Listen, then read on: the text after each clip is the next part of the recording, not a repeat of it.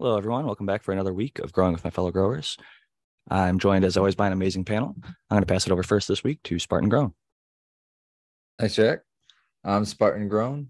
You can find me on Instagram at Spartan Grown, all one word, no spaces.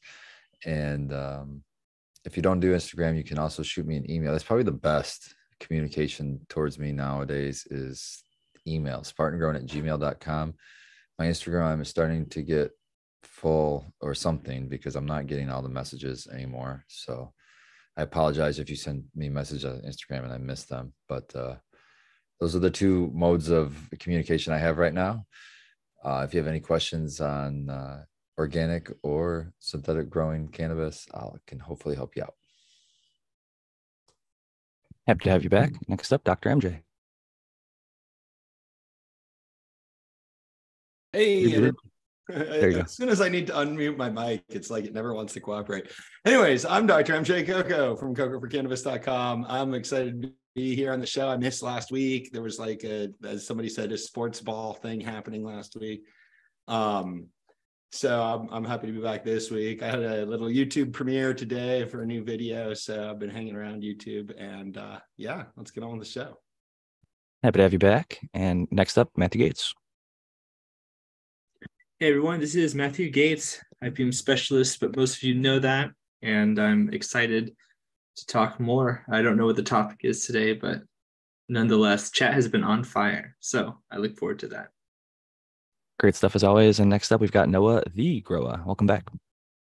How's it going, everybody? Yeah, like Dr. Coco said, there was the Super Bowl on.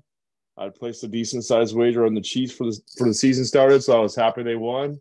But yeah, I'm Noah the Grower. You can find me on Instagram and here with everyone else. Cheers, Noah. Happy to have you back and happy that bet paid out. I imagine if you took it at the beginning of the season, the odds were probably a little bit, more stacked. So you probably got 8-1. That's pretty solid. Good payout for you. So happy for you there. And next up, we've got the American one. Hello, Jack Panel and everyone in chat. I am the American one on YouTube and the American one _with _Ekeens on the IG. If you want to hit me up, ask me anything.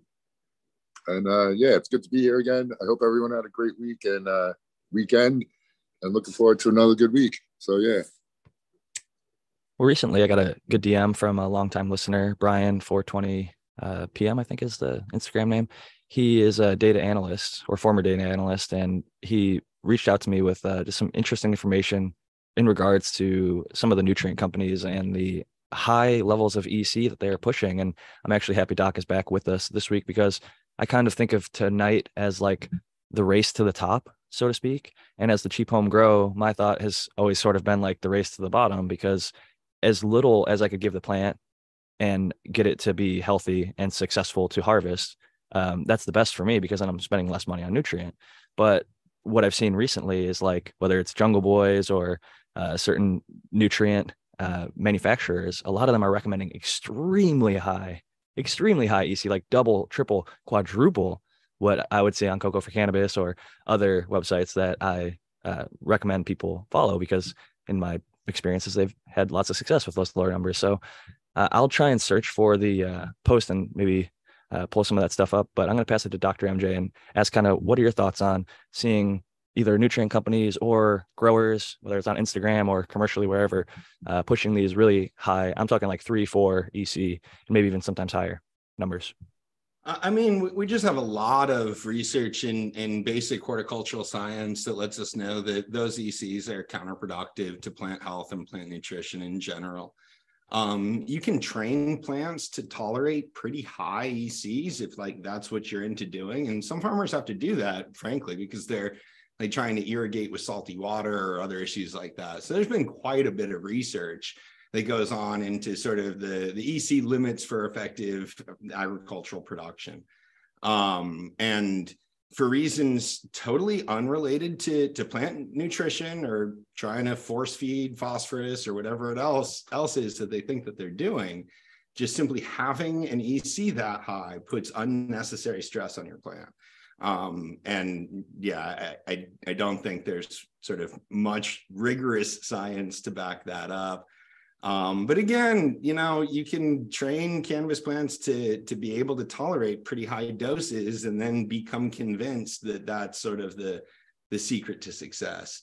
It's a lot easier, I think, to be consistent and productive at lower levels that really take into consideration both the fertilization needs of the plant and the sort of osmotic need for water of the plant as well.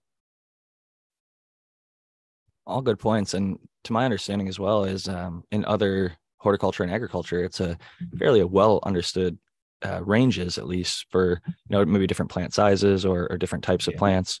I do feel like some plants are maybe a little bit heavier feeders versus other plants that are maybe lighter feeders, but can you speak to that at all? Is that well, there's two issues. So there's the feed issue, but that's different than the EC issue per se. I mean, and they're related, certainly. Like the amount that we can quote unquote feed, or the amount of nutrients that we can provide is limited by the EC number. But the EC number is a limit for reasons unrelated to nutrition.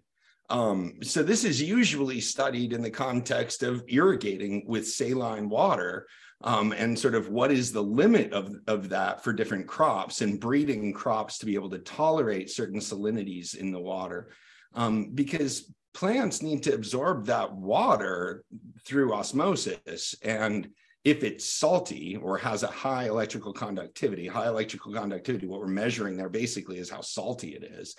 If it's salty, it makes it really difficult for the plants to absorb that water through osmosis.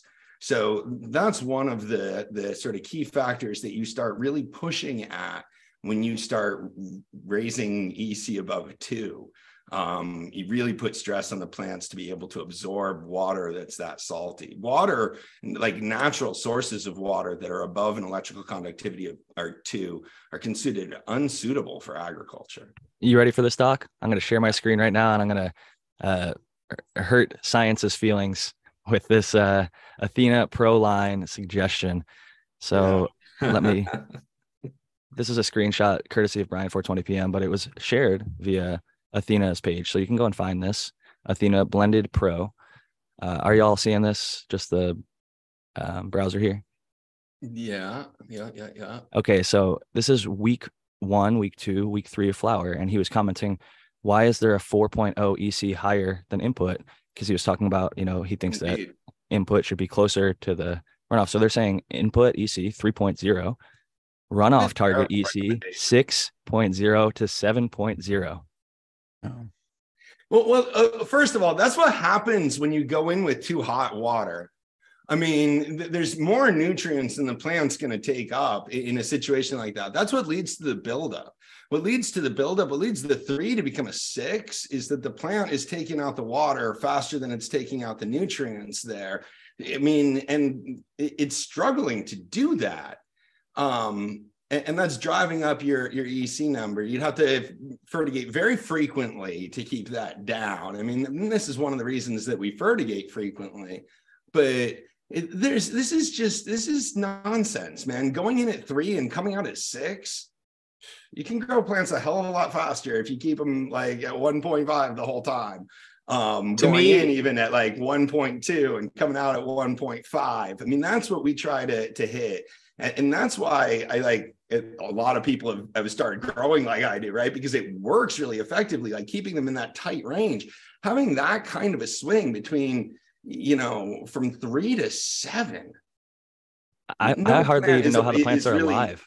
Yeah, no plant is able to absorb water really much at that level of electrical conductivity. So I liked the metaphor we used last time, or maybe I said it, or some of us, we kind of agreed. Roots are like the lungs of the plant in a way, with getting those nutrients in, if we want to use that metaphor. And if you have I really liked how you put it, Dr. Coco. It's kind of like, it's like if we extend that metaphor, it's like they can't breathe. It's like there's no air to breathe. Yeah. You gotta put more air into the atmosphere. It's like living really high up on a mountain, or living or being in a confined space, and the air is just getting too carbonic and there's no oxygen anymore. It's like you gotta put in. They're struggling. I really liked how you put that. Yeah.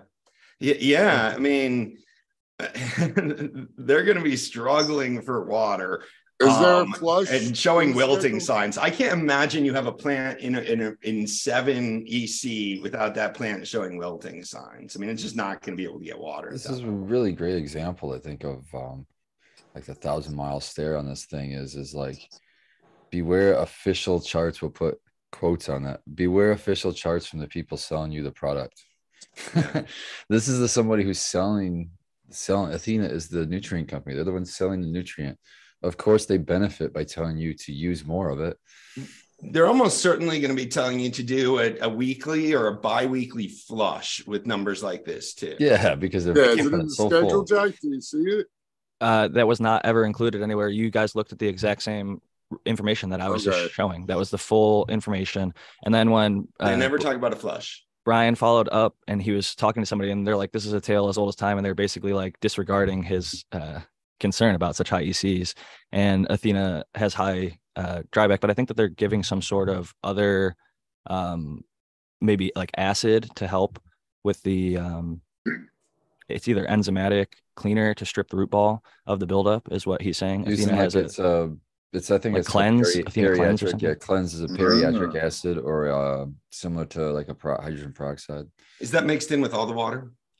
Yeah, it's mixed in at 2 milliliters all the time, every watering, no matter when you are in the plant. It's like a base, like for what's that root drench that people or that they used to use to like like UC roots, like you use it just to keep the roots from growing bacteria, kind of a thing. It's just a beneficial bacteria, or it's activating. It's not beneficial. It destroys. It's an oxidizer. It just destroys all bacteria. Periatric acid, I believe, is what it is. We could probably look up cleanse. Okay. He says Athena has a third option, which is called cleanse. Maybe periacidic. I think you're right, Matthew. I think you're right. Yeah.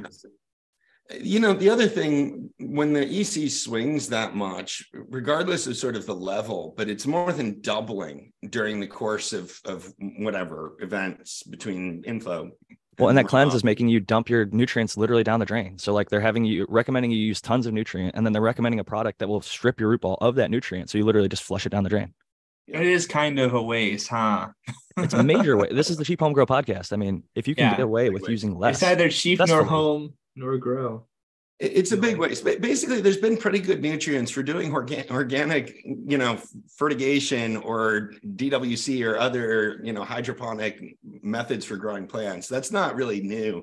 What's new is there's all sorts of cannabis companies that are trying to enter into this space and sort of convince you that they've got some special product designed specifically for cannabis, and it's going to be sort of better because they're from someplace where cannabis is famous, or they are marketing it directly towards cannabis or whatever.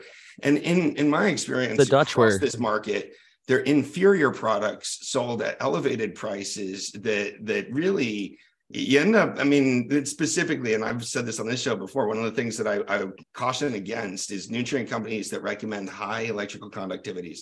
That's usually a sign that their nutrient blend isn't well made. Basically, they have to give you a pretty high electrical conductivity in order to deliver all of the various nutrients that you need in the appropriate ppms. That's sort of where the difference is between EC and ppm, to be honest with you.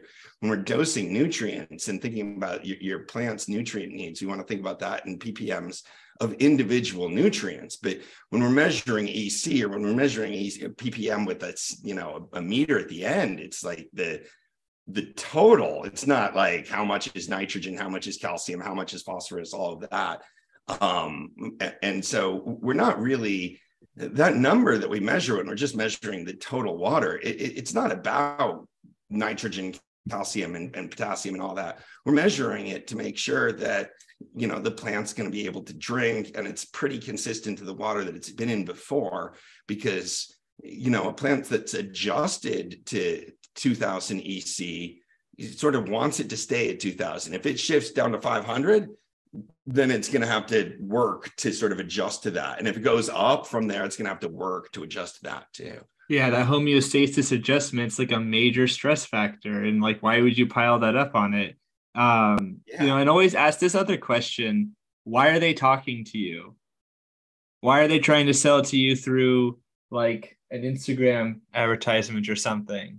or a very subliminal, like a not so obvious, like Brian was saying, a guy that I have respect for, and I've referenced their guides and stuff in the past. Green Jeans Garden, he's saying, is using Athena, but they're recommending a dry back and going as high as 2.7 on the EC. And then Jungle Boys, if you watch the Jungle Boys walkthroughs, like a lot of people do, the Canna Cribs. I just saw somebody post a photo of Spartan Grown on Canna Cribs at Mitten Canico from a while back, but people watch these things, and then a lot of people put a lot of credence into it because they see a professional facility, lots of money worth of lights and all this stuff, and they say these guys are the professionals, they must know what they are doing. Well, they are also often sponsored by the nutrient company directly. They have discount codes with their name on it, which will get you 5, 10, 20, however much % off.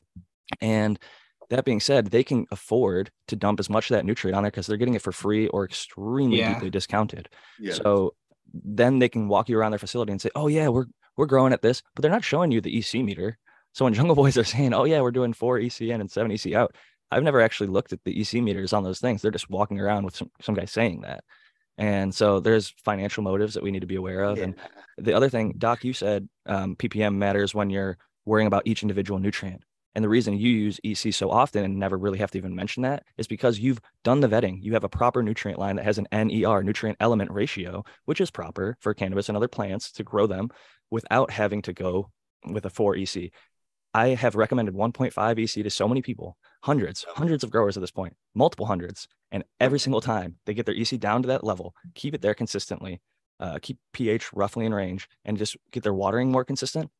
The plants green right up, get healthier, and start growing faster and have way less issues. Every single time you lower the EC on a plant from like 2 something down to 1.5 or 1500 like that, every single plant is going to be visibly happier the next day. It's going to be like, oh, I'm a happy plant now. Yeah, people I totally think that I have some secret formula, but it's like, really, they did the thing. They got it to where it needed to be. It's just that before they had a misguided target. Like if you're aiming over here, your target's over there, you're going to be hitting that target, but it might not be a good target.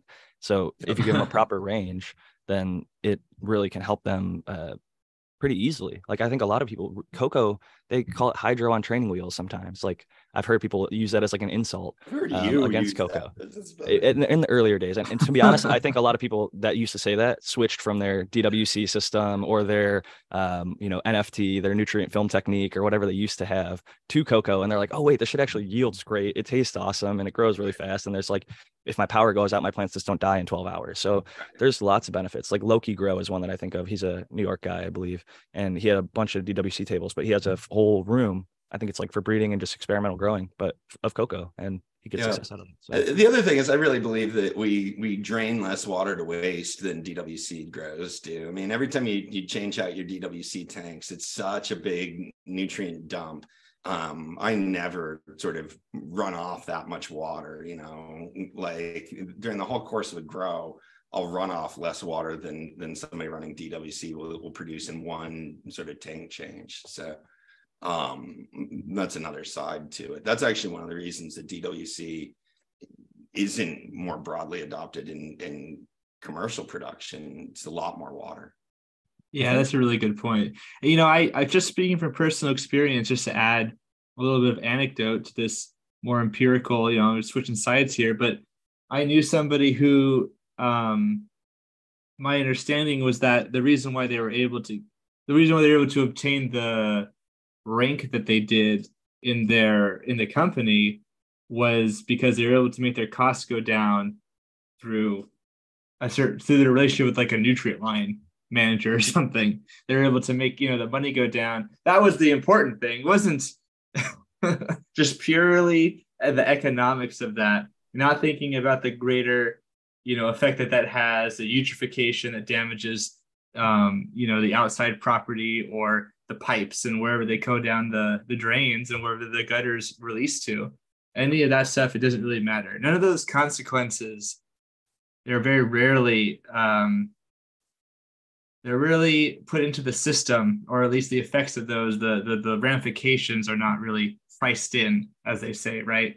And so that's just really unfortunate. I also like DWC, but I agree with Coco with Dr. Coco in that it's not really economical in a lot of cases. And it would be great if some of that water can be routed through some system, and some people can do that. Some people have ideas for that, and I'm really here for it. Not saying that can't be done, but yeah, that's a real, as they call a virtual resource. It's there, but not really. Like when you grow in California, you grow all these plants, and then the water gets taken up and then transported outside. That water doesn't come back, right? There's nutrients that are taken out, so they don't come back. So you had to reapply them, or you had to reamend them, or something. I can't remember how he claimed to do it. Maybe, I don't know what it was, but I'm pretty sure it was Weedner DWC. And I think that he had a way of minimizing the water use, or just doing a really good job about recycling it, or using like their water from the dehumidifiers as a water source and things like that, because they love DWC, I believe. And that really works well. And I think you can pull it off. It's hard to scale it and make it efficient sort of in larger scale situations. It ends up being a lot more work. And that's why like sort of the vast majority of commercial cannabis facilities are now using coco. It's just easier, more sustainable, and more scalable system to set up. There's a beautiful commercial setup. I think it's called like the Altitude Ranch, and they have the reverse DWC system, and I think it's called Current Culture H2O. And I definitely think I agree with you, Doc. It's harder to scale for sure, but some people have done it, and it is kind of cool when they run through their like thing and they're just chopping these monster plants, and they pull out these huge root balls that are like basketball size plus. And it's just like pure white roots. That's the thing. DWC does encourage you to sort of larger plants and longer veg time, sort of because you want to grow larger plants. Although you can do sort of sod grows in DWC, they're a little bit harder to manage because you're running multiple plants in tubs. But yeah, and anyways, like we were talking about earlier, like we've had planned power outages here for like maintenance and stuff on the grid. And my plants being in earth box, for example, where there's soil with water below it, power goes out. I mean, it's not the end of the world. They sat for the whole 12-hour period and didn't even bat an eye. But if they were in a DWC system, I'd be panicking. And so that's a major game changer for, not even just like going from DWC to any other form of hydro, but there's lots of other options out there that could be more forgiving in that regard. Yeah. I was talking to a grower up north recently, a hydro grower, about this issue. I can't remember. I don't think it was Weed Nerd, but they were talking about how long they can go just because their reses are cool. So that's the other thing. If you do hit, I thought I wanted to bring that back into the show. If you do hit that situation, DWC growers out there, where your air pumps turn off because you've hit a power outage. Get your water temps down. That's sort of the other thing that you can do to potentially help you. Like float some frozen water in there, float some frozen water bottles or something else to sort of keep that water temperature down, because water will stay, the oxygen that you have will stay a lot better if you can keep the water temperature in the 60s. I agree with Doc, but if you have a hard time and can't do that, what can help too is go on the route, kind of taking it back to our beginning conversation. Products like Cleanse, the chemical route of sterilization can help you in that situation too. H2O2, yeah. Yeah, H2O2 is a classic one. Yeah. But yeah, keeping it as cool as you can, draining it off. I mean, if you're in a DWC, to drain 3/4 of it off, then if you're going to be sitting for more than a couple of hours, and expose most of the roots to air, just leave like the tips of the roots dangling in the water. But yeah, you're kind of up against the clock. Earlier when we were talking about the whole Cleanse thing, I used to use Heavy 16, and they had a product called Finish, but it would be given at like 1 mil per gallon for like the whole entire grow. And then like at the flush, you'd give it like 15 or 20 mils per gallon or something like that. There was also Roots, which was given like 1 mil per gallon. And I think it just helps prevent some of those things that can cause root issues, whether root rot or other pathogens and things like that. Could just be a surfactant or a wetting agent too. They're often sort of dosed like that, right? Where you give a little bit each watering, and then a lot of it basically acts like a flush. Yeah, I think Cleanse might have been one of those acids. If I looked into it, it was like a soluble potash or something, but I think there's other stuff that's hidden in the paperwork behind it. And the Roots was basically their version of whatever that popular, like the monosilicic acid, the more expensive one. Everybody uses like this one product, but Power SI. yeah, Power SI is the one that a lot of people I think use. But I think a few nutrient lines have like made that bottle part of their line as their like Roots thing. Did I hear Noah the Grower there for a second, or was somebody else? Yeah, I was just gonna say, didn't you? I thought I remember you saying a while back that you liked that Heavy 16 line, you thought it was decent. Is what I remember you saying. I think it made great flavor. Like every single harvest had amazing flavored buds. Like once I got the fuller line, I think there was something called Prime, and I think that was more of like an organic. It had like a humic acid, and every time I put it in there, I could see it like in the water, like get really dark, and it had a kind of rich smell to it. But just like the Veg AB, I feel like was kind of like a pretty standard hydro line. But when I hate to say like, oh, when you added the more bottles, it actually did better. But I maybe it was just my own freaking. It probably was. No, I think so, Jack. I haven't used it, but I was talking to a rep one time and I just was asking him, I'm like, what is, tell me about your line. And I said, is it organic? And he's like, well, kind of. I'm like, I laughed at him. I'm like, what do you mean kind of? And so what it was the bases, like just like you said, man, like so the A, B, and I think there's a third bottle. That was your straight basic salt base. But all the additives were organic based. So then came your humics and your microbes and but all the other things additives were all organic based. So funny enough, on Grow Diaries, I got labeled organic when I was growing with Heavy 16, and I didn't put myself in the organic category. They like shifted it there because how Heavy 16 had marketed and pushed their stuff. But like when I dug into it, I actually called and talked to them on the phone. They're like, yeah, we just haven't paid for the organic certification because it's a process to go through, and we don't actually care to because, like you were just saying, the AB is more of a base synthetic hydro line, where the additives are more of an organic base, but they play well together. And I was at the time getting free compost tea every Wednesday and Sunday from a hydro store, and that had other stuff in it as well. So I think that it was more of like some people call it synganic. I had a little earthworm castings that I was throwing in there occasionally. But it worked great. I can't complain other than the price, the price of the system. And I've had amazing stuff grown by Dr. MJ from, I believe the, what's it called? It's just the 3-line, the trio, right? The GH. I could be wrong. Yeah. But and Jack's 321 is another one out there that's very simple line. A lot of people grow with it and grow fire. I really believe the genetics and the cultivation is a much more large player than the thing that's fed to the plant oftentimes. So, hey, maybe we'll see like what they do with like some wheat and grass breeding, make them more resistant to saline water. maybe that'll be the some would argue this has happened with cannabis already. Go, I guess, because all of the Dutch seed banks were, having to sell stuff that wouldn't hurt them underneath the conditions of people like Dutch nutrient companies that are saying, "Hey, give 3, 4, 5, 6, 7 EC," and then these plants are like literally barely surviving, and people are like, "Oh, run it until it gets like yellow tips, get the painted fingernails." To quote Rasta Jeff, I love him, but that's something he always says: "Push them, and they push them with nutrients, and they push it high and hard." And some people and many, I've argued this, stress can lead to good results. A lot of people like to quote the grapes. Some of the best wine comes from the most stressed grape. So I think a lot of people think that it could be the same with cannabis. The biggest yield doesn't come from the most stressed plant, though. I agree. Pretty much ever. And a good, healthy plant can yield high amounts of terpenes and cannabinoids. Like look at Brandon Rust plants. He yields giant ass plants. And my biggest, best plant ever that I've personally grown was my most potent.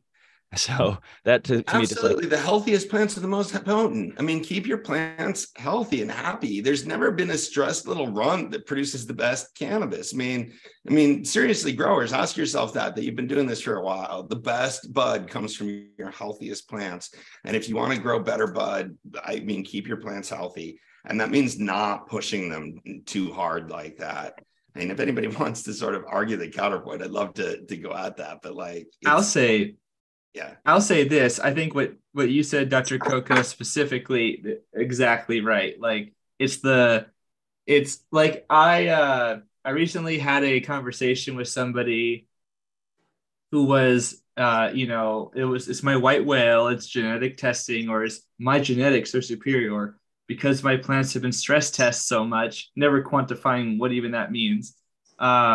They can resist all pests and diseases by my seeds. And as anyone who follows us knows, I get a kick out of that kind of claim, and I'm always unsatisfied when people are unable to sort of quantify what they mean. And that's the thing. How much stress and the kind of stress is very important. And I think that you can do very well. You don't have to make the plant miserable. You can grow it in certain ways, and then you can needle it, maybe very precise kind of priming with certain kinds of stressors. And the kind of stress, this is like sending an athlete to the gym kind of stress. This isn't exactly. Exactly. Yeah. For a particular workout regimen. Lifting weights kind of stress, not by a healthy individual that's like geared and primed ready to do that, not like making somebody suffer, right? Exactly. Not like breaking their legs or like, right. Yeah. Not like really starving them like cracking in certain cases. Exactly. Whether you're over or underfeeding, you're starving your plant. You're starving it of oxygen if you're overfeeding, because the amount of nutrient makes it so saline they can't take up oxygen.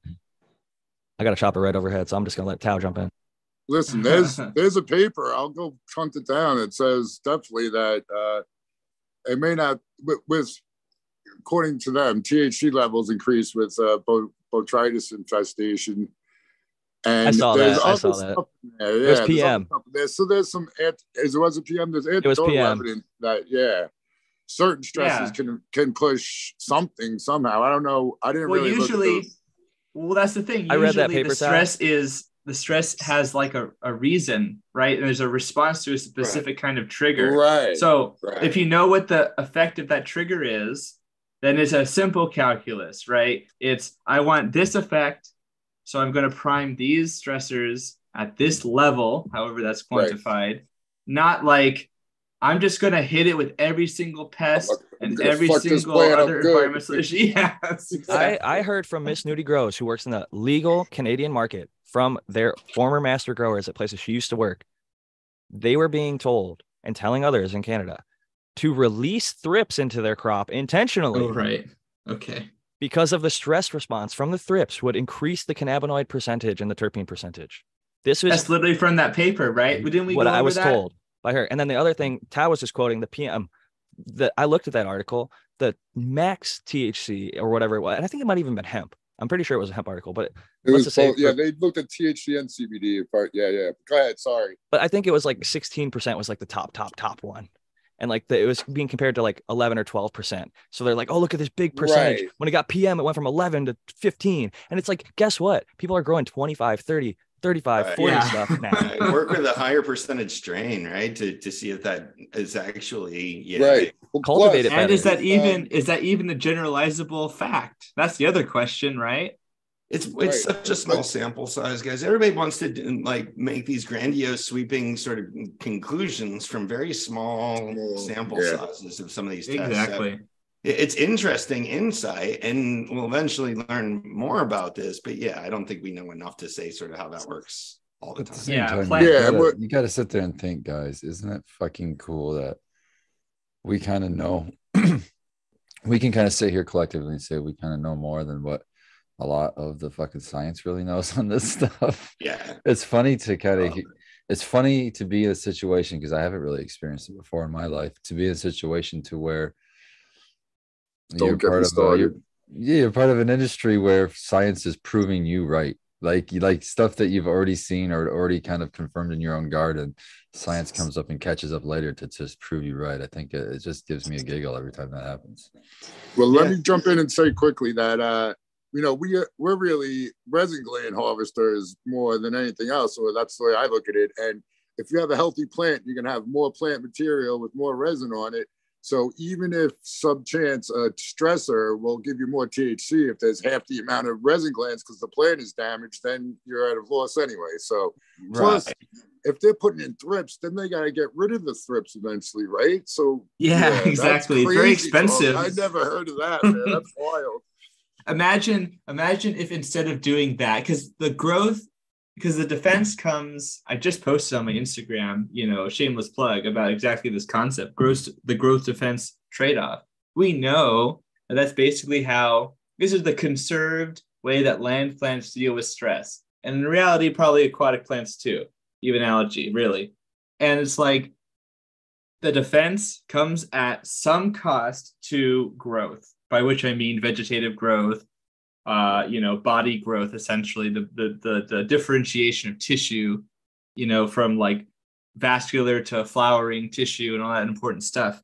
So that comes at a cost, and it comes at a labor cost and a price cost and a product cost and all that.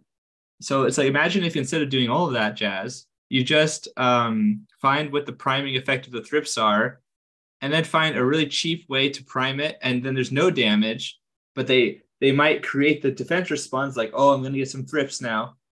But then that never happens, is where the really. cost comes to find the primer. That's where it gets expensive. Yeah. Well, exactly. Yeah, to actually know in your mind an what example of like is. A study that did a good job, I think, and it wasn't perfect, because if you look at the pictures of the plants, I mean, we could probably all grow a little bit better plants than them, but the University of Guelph in Canada, I think, is actually doing some decent research. One of the studies being the one that Doc made me aware of when I was advocating for drought stress latent flower. Unbeknownst to me, there was already a study out there Doc linked me to, and I looked at it, and one drought stress event through the entire flower cycle, a single one, had marginal benefits. There was like an increase in THC, terpenes, and a small dry flower yield that was not even significant. It was a small in that one study at this point. But yeah, there's promising results, right? But the thing that I liked about it was they also did 2 drought stresses and 3 drought stresses and 4 drought stresses and 5 and 6 and 7 once a week for the whole flower cycle. And guess what? Every other one of the circumstances ruined the crop. It made it so much worse. So it was like the results versus the control, which was like a properly watered condition all the way through harvest, which they set as their baseline, and then they repeated that after they made that like their SOP, side by side, versus the drought stress with clones, like everything controlled as properly as they could. They saw the one drought stress in like week 7 or week 8 for like, I think it was 7 or 10 days until 45-degree droop. So they had like very measurable, identifiable, and in my opinion, scientifically recreatable, unlike saying proprietary soil, or we used HP Pro Mix with GH3 part, and we fed it in cocoa for what, they told you exactly what it was. The EC, the measurement of the nodes and everything. Like if you get into that, paper is very well done agronomically and scientifically. So I have to take my hats off to them when it is done well. And I'm getting ready. I'm late flower to let my plants go a little dry until they start to droop, because it's something I found out about in lavender. I've done it in cannabis, and just one time. That's all you need. And you might even do it accidentally one time. But this was like my Velvet Punch F3, my second run of it. The first one was a stress test run, and I can see not only the growth speed, but also the yield, also the aroma, the color, everything in the plant, versus the stress test run is so much better. In the run, I'm just crushing it. I'm giving everything perfect all the way up until the very last, 2 weeks when I'm going to drought stress one time. But it's noticeable, the difference in veg and everything. You're going to be a lot happier when you treat your plants right. And the chopper's coming back. So hopefully I'm not being looked after. Yeah, be careful. Coming for you. Stepping and kind of agreeing alongside what Matt kind of along the same lines is like, you got to be careful when you're doing drastic things like introducing thrips too, because you could be introducing all kinds of other things like viruses and God knows what else. But what made me think of that too was chat. And I want to highlight this comment because it was really hard for me not to laugh openly when I read it. And it was, who was it? Here was it? It was Slowfinger 2 in chat. And they said peppermint repels some pests. When I went to pick some, it was covered in white fly. Yeah, because it's a concentration thing, right? Like that's the thing. I've seen the same with marigold, because I was told if you plant marigold around the outside of your garden, it'll, repel some stuff out. And I went to look at the marigolds, like the pre-planted ones in the nursery, and they were covered in like spider mites. So it's just I think they're attractors, aren't they? I thought they were like for some things. That's signal. the thing. Pest is so broad. Like it could be has some effect for some things and not others, and but like, and that's the thing with like even with like natural pesticides, like the bugs, various bugs can get resistance to them, right? It doesn't matter that there's some natural compound. What we're doing is we're hitting them at a concentration that they can't deal with. And when plants are having a response, the response is maybe not, because people think like repellents or something means that the plant, I understand that like that can sound like, oh, the pest will just not be on the plant. But that's not really what happens. What happens is that there's this really complex chain of events, which might even not even be relevant to the pest that's experiencing the defense response too. There's no guarantee. But assuming that it is, it's more like instead of having like the whole leaf get eaten, like half the leaf gets eaten, and then maybe the caterpillar or whatever moves to another leaf and it has its own behavior response. So like maybe it only eats the new growth because that defense isn't there, or maybe it only eats the old growth because the defense isn't there, or something like that. So there's all kinds of things happening, but usually when there's a genetic resistance that's really, really good against some sort of pest, it's because there's this concentration that's up over other cultivars or whatever that don't have it as much. And you have this like more marginal effect that in aggregate is way better for the yield because they can outgrow the damage. I just saw some corn seed that was advertised. It Yeah. was like a non-GMO corn seed, but they had like data based on like, this is like the hardiest one, most resistant to cold and this and that. Mhm. It's like hybrid 85 or something. But it's interesting, the interactions with pests and all the layers that you have to kind of go through. I remember Hoda Herb, a good friend of the show, he's been on this panel several times in the past. He mentioned, I think after seeing Brandon Rust and Matthew demonstrate how well a banker plant can work, like a explosive ember Yeah. pepper to produce pollen that won't pollinate your cannabis plant, but it feeds your predators. So Brandon implemented this successfully, and then Matthew and him kind of talked about it on this show and others, and I think other people were interested, Hoda himself included. So he went and got himself a explosive ember or some other pepper from a local nursery, and in doing something to try and prevent pests, he actually brought pests into his garden because that pepper plant was infested when he got it. So that's what some people were sounding like, right? Going to the store and finding a plant that you were going to bring into your garden that's covered in the spider mite sounds like a point of ingress for new pests too. So be careful. Right. And in that case, he already had predators on hand, so they were essentially going to get eaten up. But it is still a risk you take, and like Spartan said, it could be more than just the pest. I know another one likes to ride on like the legs. I think it's like Matthew probably could tell me, but the whitefly and the broadmite is what you're thinking of, I think. Yeah. So they literally like travel together, like it is riding the other pest through the situation. So, and the other thing is like ants can bring animal husbandry with aphids. I think they like pick up aphids and then use them to make the plant more susceptible because they like to eat the stuff that the aphids produce, like the whatever honeydew, I think. Yeah. And it goes, there's turtles all the way down. So like the honeydew has some microbes from the gut of the aphid, and that when the ants eat it or whatever else will eat it, like wasps or something, then those microbes get into their gut, and there's been some interesting interactions there. But yeah, it's this crazy kind of cycle. And when you do use banker plants and things, it is important. Like you can't just turn off your brain. You have to like also crop scout those bankers too. And like Dr. Coco mentions, there's a logistical cost to that, right? And so maybe it's good for you in some places, and maybe in other places it's not, because maybe your banker plant of choice is like I was working with somebody in east of sort of more easterly, in Southern California. And they were looking for banker plants, but they wanted them to be native plants because they wanted to grow native plants in the area, and they wanted this good synergy. But one of the other benefits was that over here in this coastal chaparral environment, a lot of plants are kind of woody, kind of scrubby, not really not lush, So that's great because they also tend to not get a whole lot of pests. And even the native ones, they tend not to be pested like the wood and that kind of stuff. And so when we chose those, it was for that exact reason. So you can get all these benefits of like attracting certain pollinators and some of which are predators at different life stages. But without as much of a downside as you might with like even my favorites, like the exploding ember pepper plants and things like that. So there's a trade-off, and you can do some research and really nail down something that might be a little bit more niche and more advantageous that way. So I kind of want to jump back a little bit real quick to something Doc said earlier about the runt. And I agree with you, typically not being the most potent plant in the room. But I will say one of my plants was an exception, in not the most potent I've ever grown. It was Platinum Yeti F3. I think F3s and beyond start to get a little bit slower, especially early in veg, especially from seed. Some people have told me side by side growing my Velvet Punch F3 with their other stuff that's F1 or Fems, which are like S1s or first generation Fem crosses.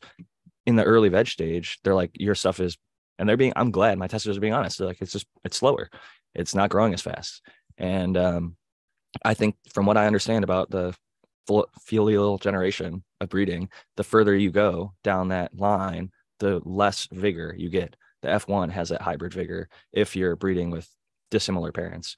But I noticed it when I also grew two Scrog sent me some F4 Cinderella 99s, and they were just slower than everything else that I had popped from seed. So I thought that was an interesting thing. I don't think it would necessarily, sorry. I don't think it would necessarily get like less and less and less vigorous. You're certainly not going to have the same heterosis, that hybrid vigor that you can get when you cross two individuals that are really not related. That weeds out all of the potential sort of inbreeding depression. It weeds out all the deleterious recessive alleles. And the more you sort of cross back into the population, you can start sort of popping up those deleterious recessives more frequently, but to a certain extent, as you go through time, I mean, it's inbreeding. I mean, that's what you're essentially dealing with, the same sort of phenomena. It takes a few generations before you'd really start to accumulate significant impacts of that. Before you get the extra thumb and the clawed feet. No comment. With plants, I mean, they do this with corn all the time. They take stuff like F6, F7, and then like that company I was talking about earlier, they advertise hybrids. So they take those F6, F7s that are like runts you wouldn't want to grow down itself, but it's specifically, they probably use genetic testing to isolate, like this one has the highest sucrose production, or this one is the most, yield or whatever. It's actually the parents, the P's in most corn breeding aren't sort of very vigorous plants, but they have known traits from sort of healthier offspring. But yeah, they're bred, they're selfed. Usually they're S7s, like you're talking about, and then they're crossed. So you take two different S7s and cross them to get that F1. And that F1... That's a lot of work. Yeah, it's a hell of a lot of work. But getting those two S7s crossed, that F1 is almost guaranteed to be heterozygotic for like everything. So it will have no deleterious recessive alleles just for that one generation, though. And that's what they do in corn seed breeding. They keep those parents and they keep crossing. Because your F2s will suck. Parents to grow. Your F2s will not be, anywhere close to uniform, and their yield is going to be less. Typically, like if a corn breeder was to want to save their seed, which is actually illegal in most of the U.S. because of unfortunate regulations that I won't get into, but that's not true. Okay, well, from what I understood, there's some licensing agreements that farmers have signed with specific seed breeders not to do that, but it's not sort of against the law. It might be a violation of their contract. But that's more likely. Sign that contract, it doesn't apply to you. And most of these farmers can't necessarily afford the farms that they're on. They're in deep, loans. Not to generalize, so a lot of farmers do own their farms, but many of them are, have liens against them because they have expensive tractors and farm equipment that they're trying to pay off. Yeah. And so they get into these situations where they're kind of two hands tied behind their back, and then they have to sign this contract with the company. Or worse yet, like their neighbor pollinates their stuff, and then they can't. I don't think you need to make it sound so nefarious, Jack. I mean, people choose to sign those contracts, it's like you choosing to sign a lease agreement to get a car or something. I mean, you recognize that you're giving up some rights, but you're getting other benefits in terms of doing this, and you choose the right company that you want to sign that agreement with. You get your car that way.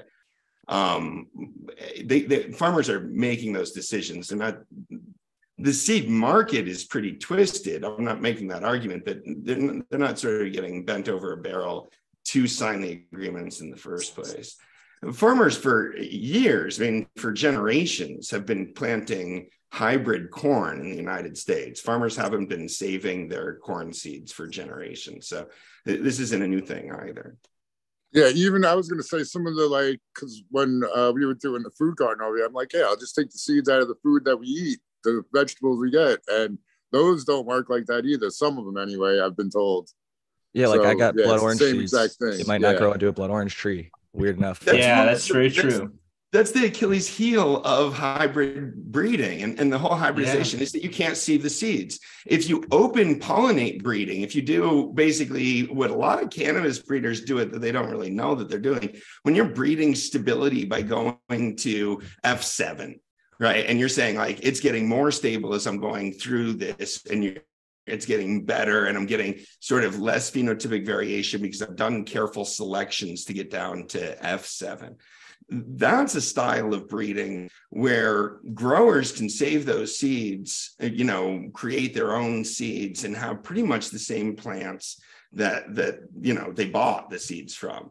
And most of the cannabis that we're growing, if you cross it with other cannabis plants, you're going to have a seed that's about the same quality as the original sort of hybrid mix was.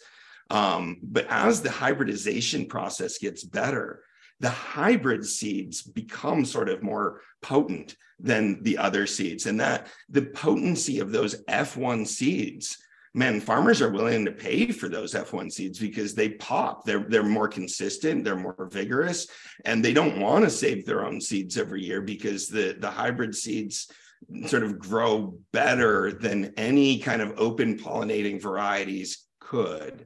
Even in early cannabis, we saw this with like the early seed banks. It was like for a long time, people were trying to grow stuff from Mexican sativas in the US and they couldn't because they didn't finish fast enough. Well, then what came along? Afghani. Afghani was the big hybrid that was crossed into Thai, Mexican, Colombian, all these really long flowering, big, huge, tall, thin-leafed plants that people could never get to finish or were a hassle to grow indoors, were now cut in half or a third of the size, and the flowering time dropped several weeks off of it. And I think that we really saw those. And like even Kyle Breeder, who's not with us tonight, I think he's celebrating a birthday, so happy birthday, Kyle. But he has a couple strains that take really dissimilar land races and then cross them together. And you can see not necessarily that he bred it to the F7 or whatever, but he took stuff that was so uniform throughout its nature of, maybe it was passed down from 10 generations of people in a certain area, or maybe it was just left alone to open pollinate itself for decades in a certain area and people just collected that. But when you work with those types of things, it can be amazing. The similar type of heterosis, I think he even has a strain called heterosis because he saw, compared to all of his other stuff, this one was just like crazy from the jump, I guess, because they're so unrelated. And a lot of stuff that we have is kind of lower quality hybrids in the fact that they're not really unrelated, because it's like there's a cookie and there's an OG and there's a chem in like all of them. So they're all like somebody, I think it was Ethos Colin, calls them like kissing cousins or something. They're all sort of. There's a little bit more inbreeding depression there, right? You could still self them out and at least get the pea plants to be more homozygotic. So you could, and this is what Tao I think said would be a lot of work, but self a cannabis plant like 6 or 7 times. Just keep back crossing it to itself. And what you're essentially doing is destroying the opportunity for heterozygosity, and everything's going to end up being homozygotic. It may not be a very healthy or happy plant, but it'll be a homozygotic plant. And the exciting part happens when you cross it with another homozygotic plant. And create a plant that's perfectly heterozygotic. It's that heterozygosity that leads to heterosis, which is the hybrid vigor. We can still do that pretty much with cannabis, even if there is some, relations by doing that selfing process to it. But it's going to become, a big mystery about getting it right, about having chosen the sort of right individuals to go through that selfing and crossing them with the right ones. Somebody makes a fire strain that way, though, they could take over the cannabis world. I agree with that. And CSI Humboldt is one of the people trying it, as well as like Archive. He's like S1, S2, and he says there's like a lot of herms and then sterility when he gets to S3, like pistolless cannabis and stuff that produces seeds, but the seeds are non-viable. It's like Stethanocarpy and Parthenocarpy or something. Are they still non-viable when you cross them to another unrelated species? I don't think so, but that's the moment. Some species you will never be able to, or some individuals you can't self them out 7 times because they'll end up with some homozygotic trait that's lethal. That's a great point. Basically, yeah, that definitely happens. And somebody tried to do that for a while. They were calling him Dr. Frankenbee, and it was like Sam the Skunk Man or whatever. He was going to try and do that so that people had to like buy seed every time or whatever, because he was going to try and make something that couldn't breed past F1 essentially. Yeah, there's just that whole thing, man. From a breeder's perspective, it's possible to make seeds that are so good that people will choose to buy them every time, and that's absolutely what's happened over and over again in the history of horticulture and agriculture. I think it's happening now in cannabis. The best breeders, like farmers being forced to buy seeds, or farmers are choosing to, because those are better plants, and they're willing to spend the whatever it is to get the seed in the upfront because they're going to be a better, more consistent plant in the back end. I agree with that, and I've seen it with like even the early stages of the cannabis market. Like I would say there's 40 breeders right now that are doing amazing work, consistent stuff. They've been around for roughly a decade or more, and they have strains that you can go look up their description, buy a pack of it, and it's going to smell, taste, and look like what you expect, which is kind of like when you go buy a tomato and it says, give it X amount of whatever, and you're going to get this type of tomato, and it's going to taste and yield and look like a certain way. So CSI Humboldt is another person who I think I was just talking about him a second ago with the S1s, but he also has like IBL lines that he's described. He does open pollination. So he takes all the males and all the females from a line that he was given. I think in this case, it was like the Pine Tar Kush. I think it was given to him from Tom Hill. And so to preserve it, he just let it cross into itself generation after generation after generation for however many times he felt to stabilize it. And so I have a pack of those seeds, for example, but every time I try to grow them, they're way less vigorous in veg than everything else, and they're just not as happy. So what I think I should do is just grab one of those, either a male or a female, and then cross it to something like my Velvet Punch, and then see what the offspring does. Everybody does. That's speaking of cookies, I don't. They're in some hot water right now. Like they just had in Thailand a shop opening with no product because at the last second, Berner tried to pull the rug on the grower and say, "Oh, the quality's not good enough, so we're only going to pay you X amount of dollars per pound." And the guy said, "Oh, man, you know where you can go." And so they literally opened up a shop with nothing. And another note, they just shut down their Oklahoma store. So Cookies is definitely having. They're previously looked at as like this, elite multi-state operator, and a lot of people I think looked at them with a lot of high respect and regard because they've been doing well for a long time. But it shows that everybody is fallible. We can have our losses and failures, and they're just one of the other people that is now struggling in this current very difficult legal cannabis market across many states and countries. Ain't that a fact? On a happier note, because I hate to just shit on people, but I do, because they sold moldy ass weed I didn't even buy it, but my buddy bought some and gifted it to me from Cookies and got my wife very sick. Matthew and I actually smoked and we're fine, but it's still garbage. And I guess I hold a little bit of a grudge. It could happen to anybody, but I don't like Berner and Cookies for other reasons. But on a positive note, we were talking earlier about runts. I said that my Platinum Yeti F3 turned out to be a really good plant. Tao is like the king of keeping plants alive that he probably should have killed. So Tao, has any of those plants turned out to be something amazing? Have you had a runt that you're like, oh damn, thank God I kept this, it was the fire?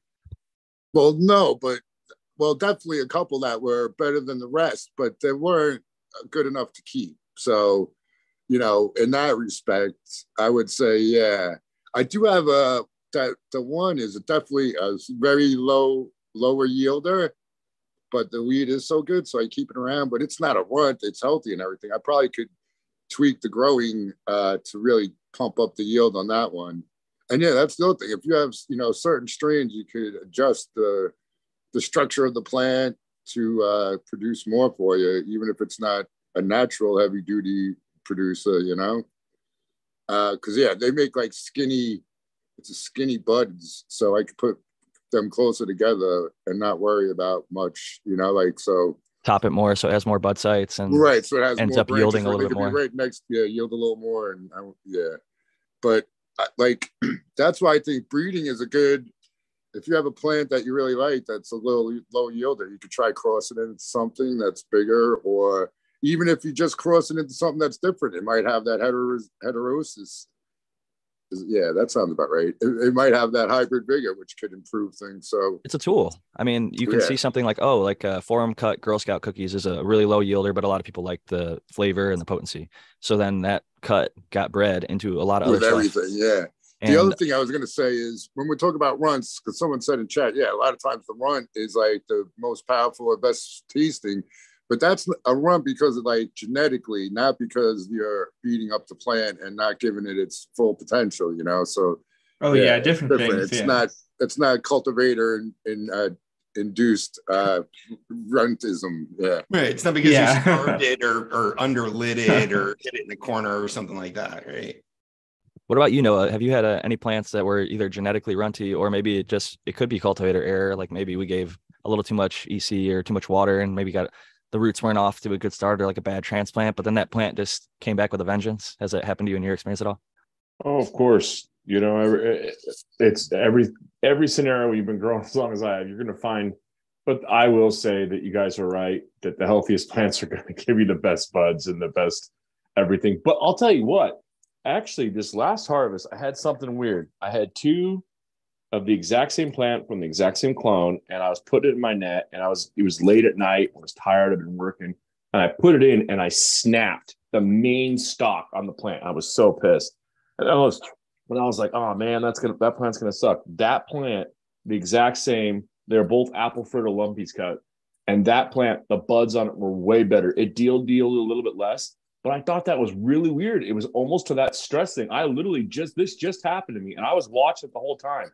The leaves were greener, and it took a little while at first, and it grew that knot thing and everything. But it took off, and the weed is way better. I haven't had a chance to smoke it. I just harvested it yesterday, but man, it looks and smells way better. So it was kind of a weird experience. I'm just going through that right now. When was it injured? Day 1 of flip to 12-12. Like when I was taking it from my veg room to my flower room, I snapped the main stalk on it. And I taught my plants once, but it was the main one of the 2, and it just the whole thing was destroyed, literally like half the plant.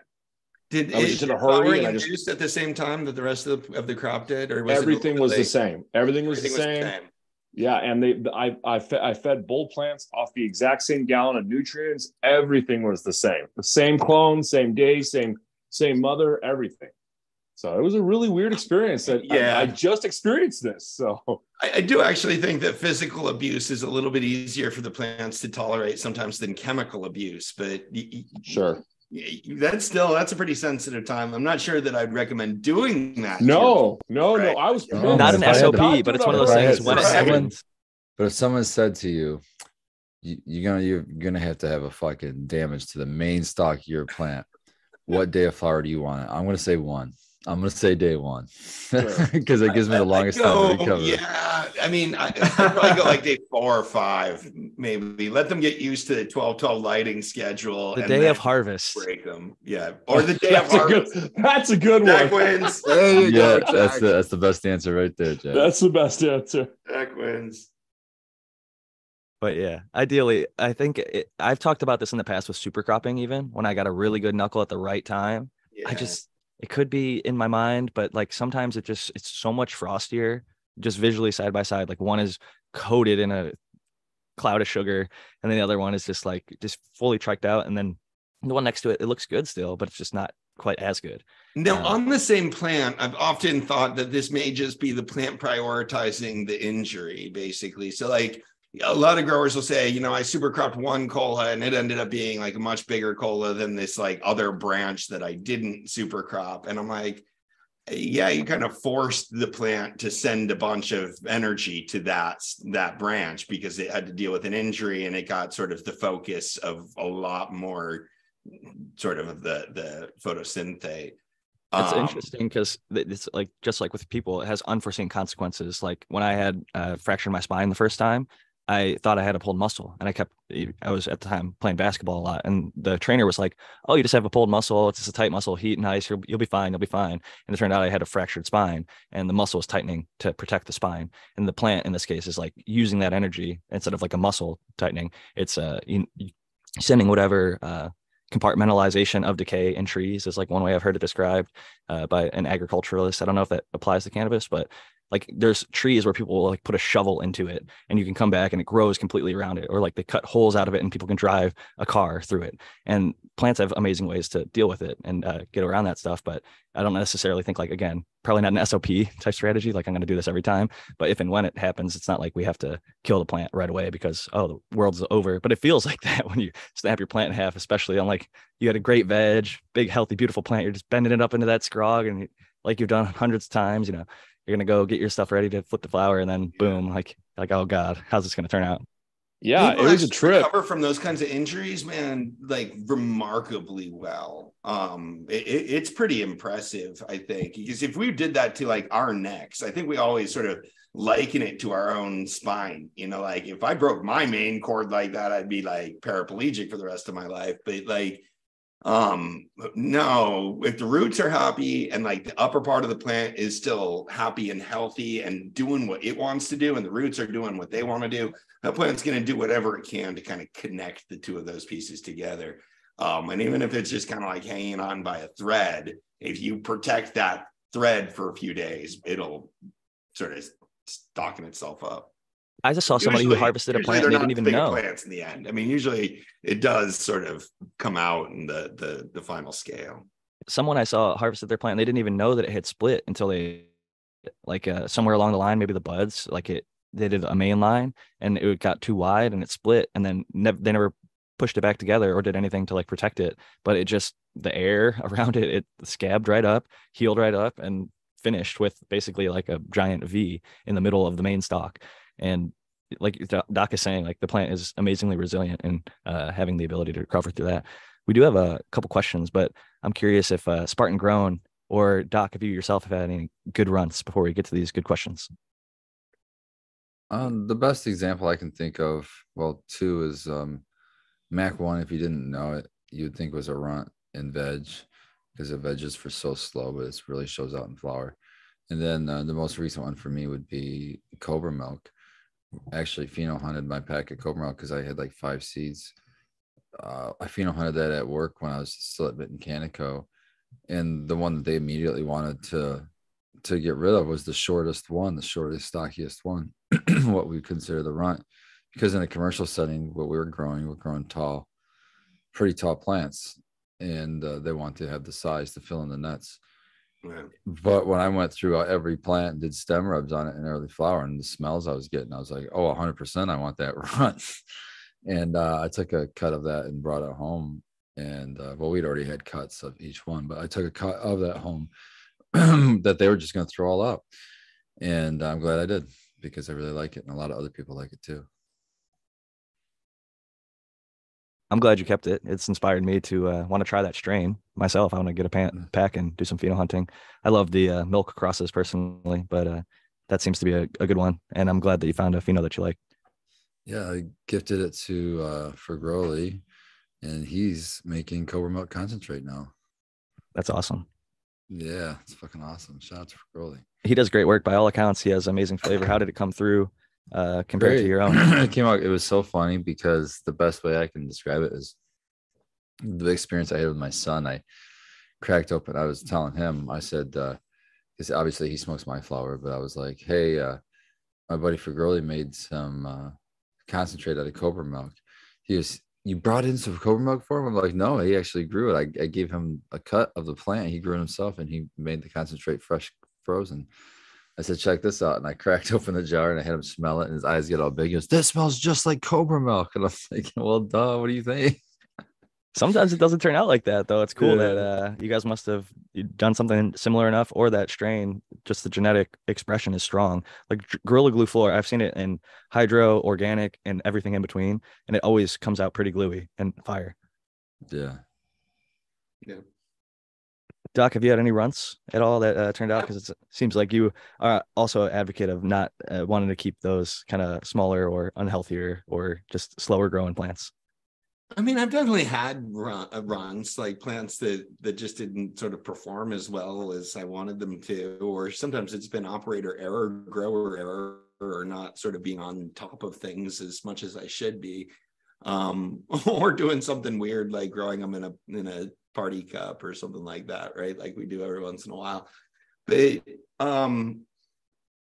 and every once in a while, like the last harvest I had, like I didn't do a great job with the grow. I'd gotten like so sort of behind schedule with everything in the grow. I never got automatic watering set up. I went out of town and let them dry bag. There's a good example, for like 4 days without watering. Did some ill-advised things, and the plants were not as sort of vigorous. That's the kind of sort of abuse that I'm thinking of more in terms of like runs don't produce, and they didn't. I mean, it's decent, but I know they would have been better if I had, both in sort of quality and quantity, if I had done a little bit better with them. And it wasn't sort of a dumpster fire, but like it could have been better. And in other situations, yeah, where you have one plant that's sort of like, for whatever reason, either something happened to it during training or transplanting, or it just was genetically different or whatever. If it's growing slower than the other ones and sort of not keeping up, generally they get pushed in my tent. Like there's a competition for space. So the plants that do grow well will sort of like push into the territory of the plant that's not growing well. And yeah, those plants that don't sort of defend their territory, none of them sort of like harken back is like the top flower producers, I mean, the top quality producers. And fortunately, I think that, going through, when I grow like 4 plants or 6 plants, it's almost always the plant that yields the most is the plant that I like the most. It's the one I end up with the most of, which is sort of nice the way that works out, because It's a good problem to have, so to speak. Yeah, it would be bad if it was like the one you only got the least of was like always the one that you like the most. But yeah, those are my thoughts on that.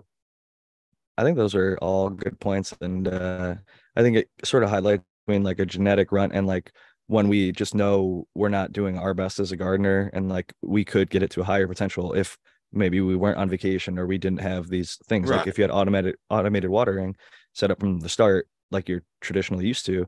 Right. I think for those who don't know, like you went through a move before this grow, and so it was getting things set up. It can be difficult the first time around, and like anybody, you're still kind of getting adjusted, and so it's not going to be 100% perfect the first time you do it, and that's part of the learning process. And I think that's what makes it fun, because even as like somebody who, I think many people on this panel, whether or not they call themselves this, would qualify as an expert, whether it was like they had to give testimony or how people look at us because we produce content about this particular topic for 200 plus episodes or whatever.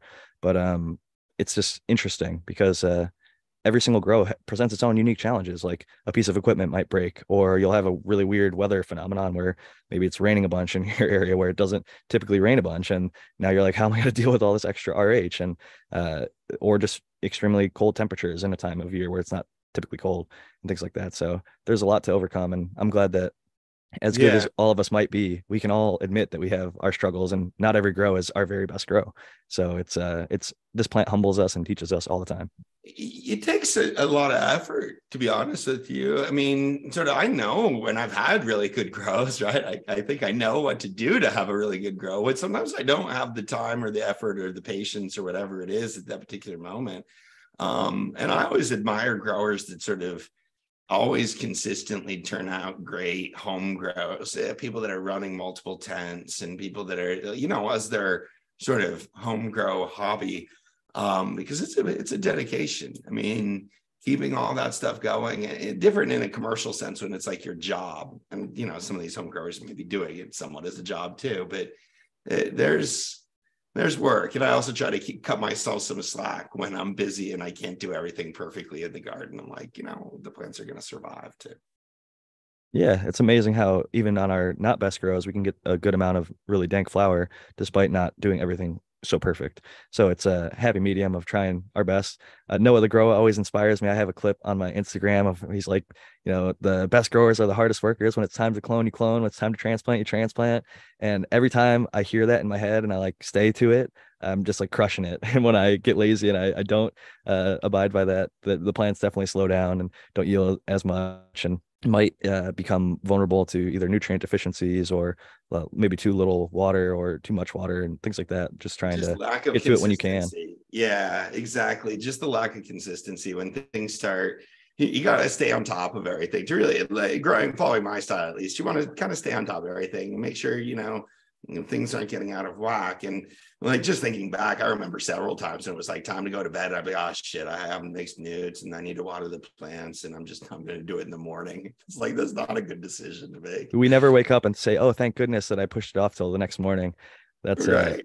for sure. But it happens, and sometimes you literally just don't have the energy. Like there's some nights where I came home and I was so physically exhausted from work, I just laid down and passed out. Like could not tend to any garden. So I completely understand the balance of that. And Yeah. Matthew, I'm curious. I know whether in your own personal garden or in a commercial setup, I'm curious if you've had any experiences with runts, be it cannabis or other plants, stuff that maybe started off slow or maybe for one reason or another, your garden wasn't going perfectly, but it overcame it, and maybe just a notable memory of that type. Yeah, definitely. I know that I've had experiences like this before. Certainly, like in a commercial setting, like in propagation, for example, it'll happen. I remember doing a trial with a hemp grower, and they had some sort of an issue. They were trying to figure out if it was like their media or something was happening, and it ended up being, or I mean, we didn't know conclusively, but we were pretty sure that the main problem was that um, they they just the problem they had was that they were in a greenhouse setup that was like built in the 70s, and so it wasn't really, there was a lot of like idiosyncrasies about like airflow and like sunlight getting in there at the right time and everything like that. And what they found out was that they were just overwatering, which is so easy to do because the hemp seedlings, well, not seedlings, but plugs, basically, they were, I mean, they were just getting too much water, and some of them were just rotting. Like, like the roots were just like getting too much water. They were dying. They're succumbing to all kinds of problems through that process. But it's so hard because this is in Southern California where the sun, beats down very heavily. So they really had trouble. This isn't really, again, this is like not a genetics thing. This was just an operator problem, right? An ID10T problem. And so the issue is that they're so small and the substrate was so miniature, and they had them in trays. So the sun came out and they would dry them out really quickly. So they had to find a way to like moisten them enough that they could get enough moisture that the plants would survive, but not too much that they would die. And it was just so difficult for them to do. And yeah, so that's my story about a stunt. So these plants were stunted, right? That's how it fits with the story, I guess. And eventually, those plants were pretty nice, very vigorous growth. I love. I know it's not the part of the growth that a lot of people like to really worry about, but honestly, one of the things I love about cannabis is how like woody and vigorous it gets. It grows so fast, and some of these, and this is hemp, right? So some of these plants were just so, like, I don't know what to say. They have this like aesthetic to them, kind of like lumber almost. And yeah, so like they just shot up. Like once we were able to get a little bit better of a watering regimen down, it was a success story after that. But it was really hard going, and this were like hundreds of plants, and a lot of them just had to be thrown away. And there were some other pest issues and things like that. But yeah, it's hard. It's hard out there when you're trying to do these things en masse. And again, a lot of times, like people will often say, well, if you have the perfect conditions or you make these really great contexts, then it's fine. And that's true, admittedly, in a lot of cases. But a lot of times people are not inheriting a perfect scenario, either because you're being hired and you're in this ecosystem, this historical system that existed before you, like I said, they're growing in an old greenhouse. There were tears and rips, and it wasn't very well isolated from the environment. And some of the workers were not really the most experienced. And, there's just a cavalcade of problems. But that's the real scenario that a lot of people cultivate under, especially in a commercial setting. And it's not just like one or two of your buddies. And even if it were, that comes with its own limitations as well. Not only in capacity, but also like in your ability to maybe collaborate. Which maybe gives you some insight into my own personal opinions about. I love working with friends, but my personal friends, it's hard sometimes for people to make professional decisions. I guess I'll leave it at that. That's a good point. I think the hemp note was also interesting. Cannabis can also be, it's incredible how light, but also strong it can be. Like I grew up playing baseball, and like a wooden baseball bat is fairly heavy, and like equivalent sized bat of like a hemp stalk would be extremely light, but it's still extremely hard. It's almost like a bamboo or something, where it's just like the woodiness of it and aggressive growth is impressive when you're around it, especially like when you're there a few days a week, or if you go there and then you go back a week later and you see like, wow, they're a foot taller and they're just way more branches and everything. It's wild how when it's healthy, it can really grow extremely fast and strong. Yeah, I know. It's like bamboo. I know a lot of people have said this as well, but like it definitely just feels like it's palpable and you can see it almost daily. And I love those ruderol type species of plants where they just like eke out an existence in the asphalt, or like, you go on a hike. Like I've been hiking in places around San Diego, like Mission Trails, for example. And because of all the rains, it's so much more verdant and green. It's exceptional. And when the sun goes down and you're in the valley, it gets cool. And it's like, it's just got this refreshing feeling that is hard to get usually in this neck of the California desert. It's weird. Our ecosystem has definitely changed with this heavy bit of rain we've been getting these past few months. Everything is so lush and green, and like you're just saying, that it even makes so we're having like higher humidity or moisture, and like in the evening times we're getting like dew and things that like you wouldn't typically have as much of, or any, like in certain times where it's like your feet get soaking wet just walking through a patch of grass, where typically here it's like bone dry or dying a lot of the season. So hopefully it doesn't all dry out and become fires for years. I mean, this is definitely a wetter winter, but I mean, I think we're comparing it to a pretty dry stretch of years, right? Yeah. Oh, for sure. I'm happy that we're getting it. Yeah. No, thankful. We need it for sure. It's like, wow, outdoors is a lot greener than it used to be around here. My only worry is that it doesn't sustain typically. So we get it for like a little bit, and then when it gets lush and green, then it all dies off, and then our fires are even worse.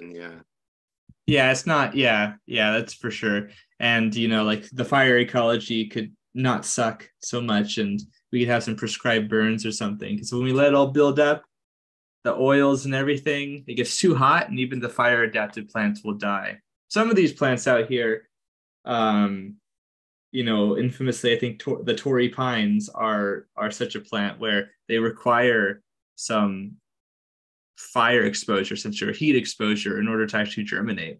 Or just like we used to have a $54 million budget in California for clearing the dead forest, and it got cut to $2 million when Governor Jerry Brown was in office. So $52 million less, and we've had the worst wildfires ever since then. So I think a combination of like doing controlled burns and also paying people to go out there and clean up all these dead trees really and been hard on. Oh yeah, it's not a one solution problem for sure. I agree with that. It probably wasn't even enough money in the first place. Right. But that's just speculation. I don't want to get so California and non-cannabis specific, because we have a pretty international audience, and we have a great question from VPD Grows Some Boof. Says, at Cheap Home Grow, when and where would a product like Hygrozyme be used? Is that like HydroGuard? And this was earlier in like the kind of roots questions or roots product conversation earlier. Anybody have any thoughts on Hygrozyme? Or Hydrozyme, I should say. Has anyone used that? Any thoughts about it? Well, I'm forgetting what it's composed of. Yes, I don't know exactly the constituents. The name kind of gives it away that it's an enzyme. So it's like a SLF 100 almost, or one of those other general enzyme products that people will typically use in like cloners, maybe a little X amount of milliliters per gallon to promote like a healthier root zone is how I typically see them marketed. HydroGuard is the other product that they're comparing it to. So maybe it's a silicone or silicon product of some sort. HydroGuard, I think, is a HydroGuard is beneficial bacteria. Oh, okay. Maybe I was thinking of like Rhino, hydro. A lot of these products are like very similar in The phrasing. yeah, so the Biohydro, a live bacteria that you're adding, and then hydrozyme is more an enzyme. So think of breaking things down, kind of. Enzymes are usually used to break things down. Yo, how do any plants grow out in the wilderness without nobody coming around with bottles for them? A lot of them don't. Ah, good point. Yeah. Well, I mean, less facetiously, I mean, many of them are growing like the rainforest, right? There's plenty of stuff that there's competition and a lot of natural resources that are already there. But when it gets cleared out and you're starting with a barren land, for example, you've got to give it something. Plants can't grow with nothing. Like they can grow in pretty poor soils, but they grow a lot better in rich soils.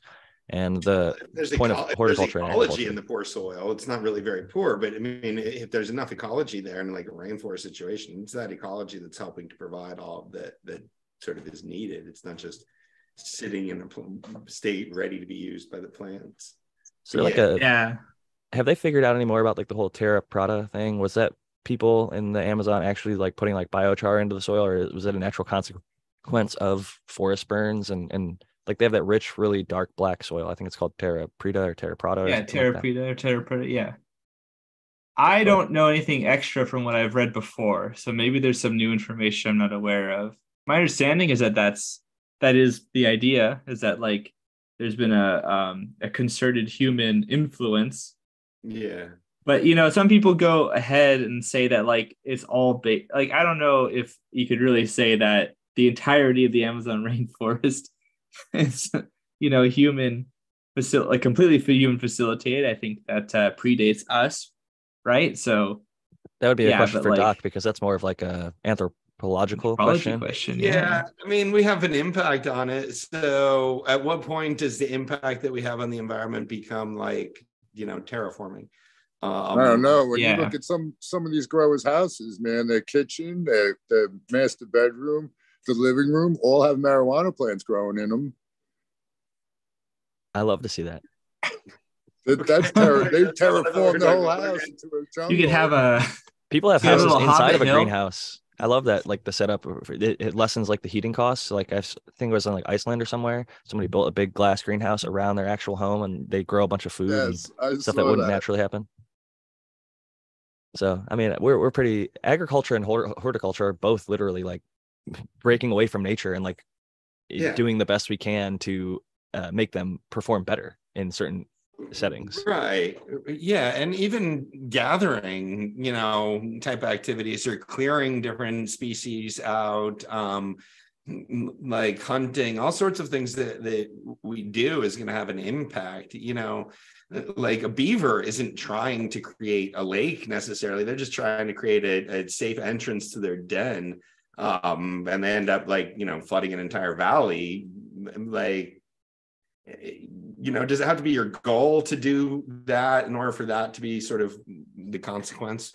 But yeah, no, I think the rainforest in the Amazon, if that's what the question is, would look very different if humans had never existed in that area. I mean, unrecognizably different, but at the same time, it's at least the wild parts of it are still like not totally dependent on human cultivation or humans engaging in their reproduction or a necessary part of the reproduction, which is sort of a necessary part of the definition of any horticulture or agricultural system, is that humans are necessary to the reproduction of that system year over year or through time. That's a great point. I think it's I mean, go ahead. What I was gonna say, like, there's this concept, and people want to say this is unnatural or whatever, but I think that belies a great misunderstanding, because I have a hat. I Sorry, it's called just niche part of construction. nature on the front of my hat, because it's like people would say that. I'm like, we're part of nature too. We have to sort Yeah, of wrestle it's- with those consequences, but humans are part of nature. Well, and whether the Beavers, fire is caused by ants. humans or nature, like a lightning strike, or it's because a cigarette was flicked into the forest, it causes a Right. forest fire. And then there's no agriculture many times, or We have more horticulture. control over some Stuff of just those grows things. back though after a fire. Volcanoes, stuff grows great in volcanic soil. Like something about fire Some stuff, and yeah. death brings new life though, without Well, human to interaction. play devil's advocate, we're doing things that aren't naturally innate to our we're not born wanting to plant seeds and kill other plants, right? Like instinctually, no, it's definitely Yeah. No. learned. We're argue not that. True. we're I'm gonna really argue that not I was living on a born wanting to plant natural. seeds. Yeah. If we There- were it's called nature- niche- Yeah. In ecology, Sorry, we but call that's it what niche you're saying, that it has to construction. be in your instincts in order for it to be quote unquote natural. Then like That's true. there's a whole lot Yeah. of behavior that's not natural, and I don't know that that's a really workable definition.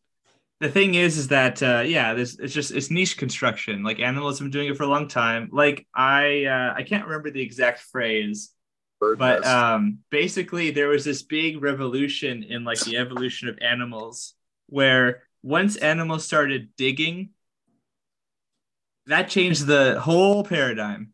That changed everything. Once you had like multicellular organisms out in the marine layer, that would like dig, because there would be microbial mats, and basically they'd go in and they'd disrupt all of that. And there's been a bunch of times in nature where like we didn't start off having oxygen in the atmosphere.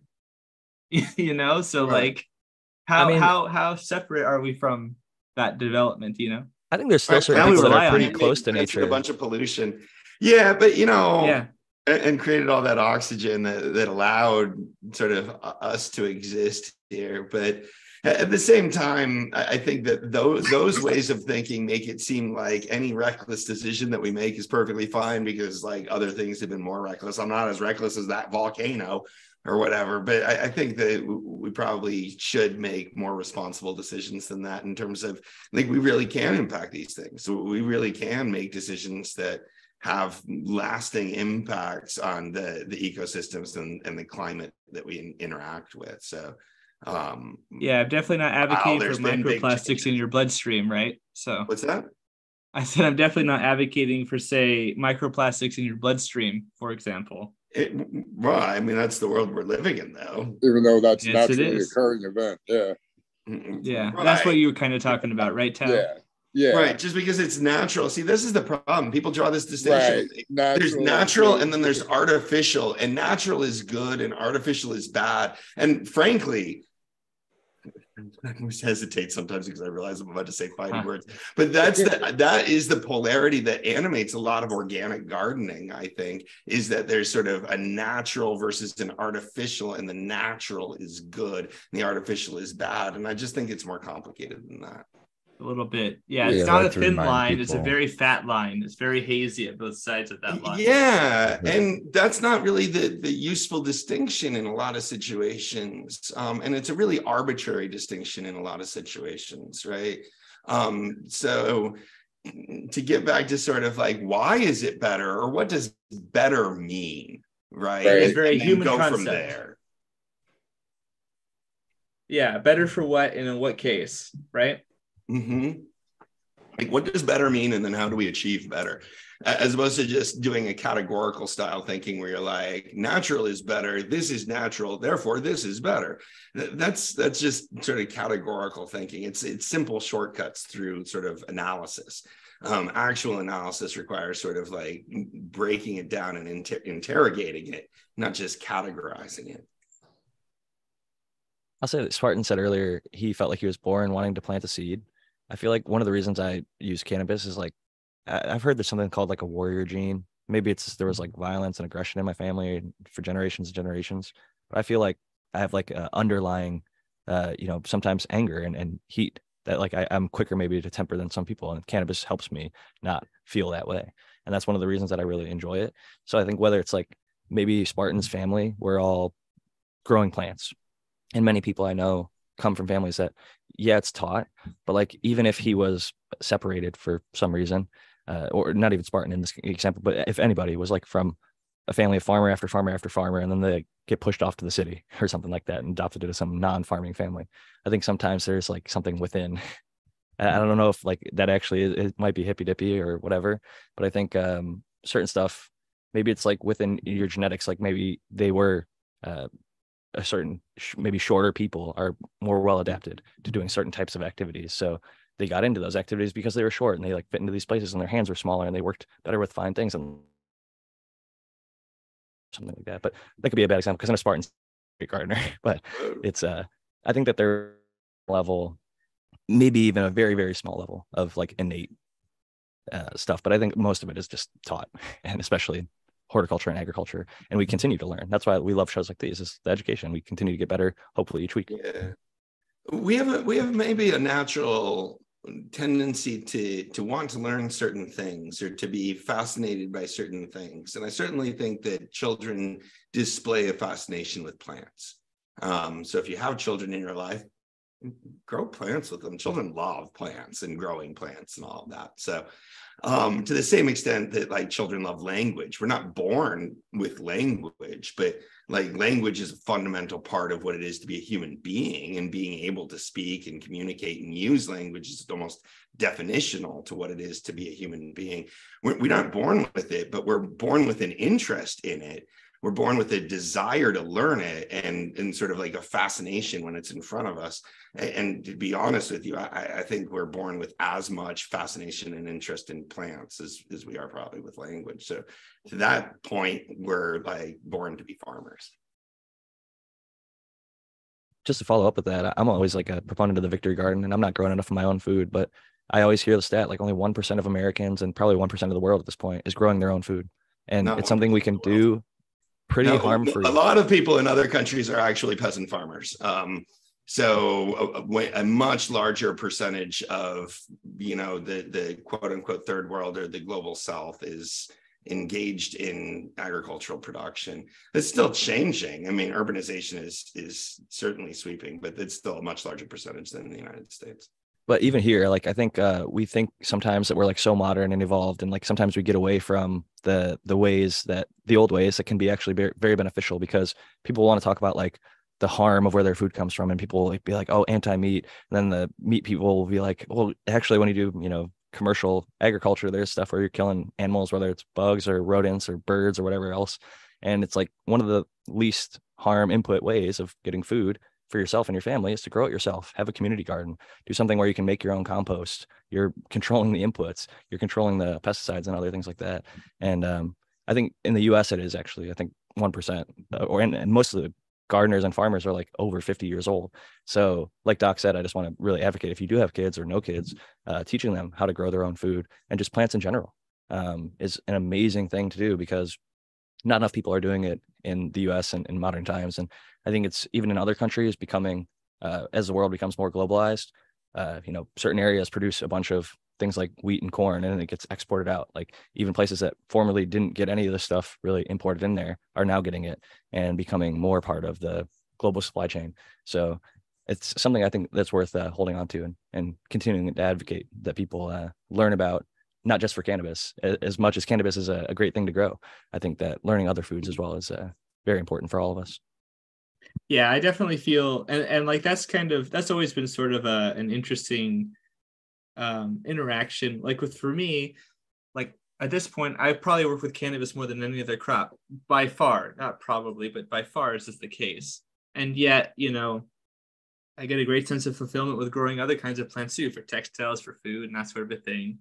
But, there can be competition between that, right? Like which crops are going to be, important for certain things. And there's, of course, a human element, a business element that comes into it. And yeah, without getting like political or into the weeds of socio-political excitement, it's like I talked about in a recent presentation, there's hop powdery mildew, and cannabis is very closely related, and hop powdery mildew can get onto cannabis and hop. Well, when it got into hop, it killed all the hop.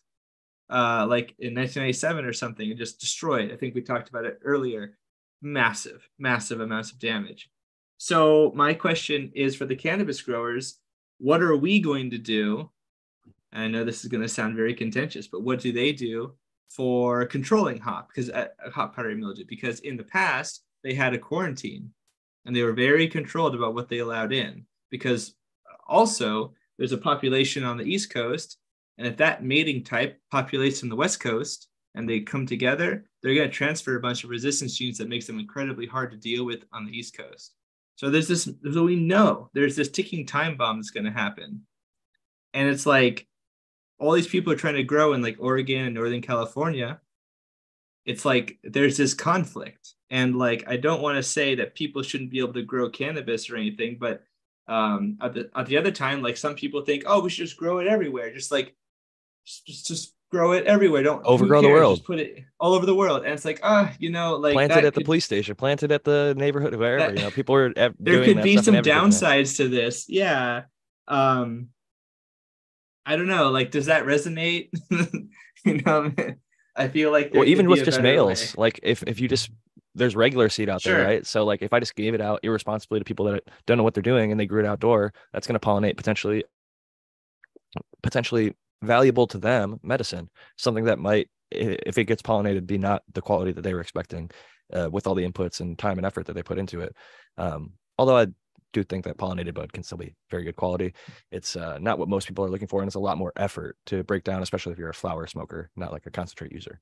So, and on top of that, what you were just warning of is like we saw with hops that in the 90s, I'm sure beer prices and stuff went up then. I was not old enough and didn't drink alcohol at the time, so didn't really hit home with me. But anybody, all the beer drinkers out there were probably like, why the hell is beer so expensive? Because that's one of the primary things I'm sure made with hops, and something similar absolutely can happen with cannabis, although prices right now are on a pretty hard downward trend. And Doc has been saying this for literally for years on the show, like it's the price of cannabis with legalization. Legalization is what's keeping the prices up, and now that it's becoming more and more legalized, it's going to get closer and closer to the cost of agricultural products, and the cost per pound of those is not in the thousands.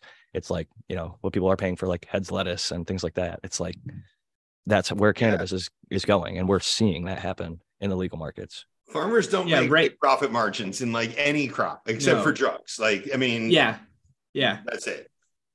It's true. It's a cash crop. It's a luxury crop, as they say. I'm not saying, and I'm trying to sorry about the mic swipe. I'm not trying to downplay the importance of cannabis by any stretch of the imagination, but like, it's really like people have to collaborate, right? People have to grow, and even if you're growing by yourself, you can be influenced by people outside your property, and so there has to be an understanding, whatever we want to call it, social contract or whatever, like the hop growers are not going to appreciate the cannabis growers being this inlet for this really destructive pest.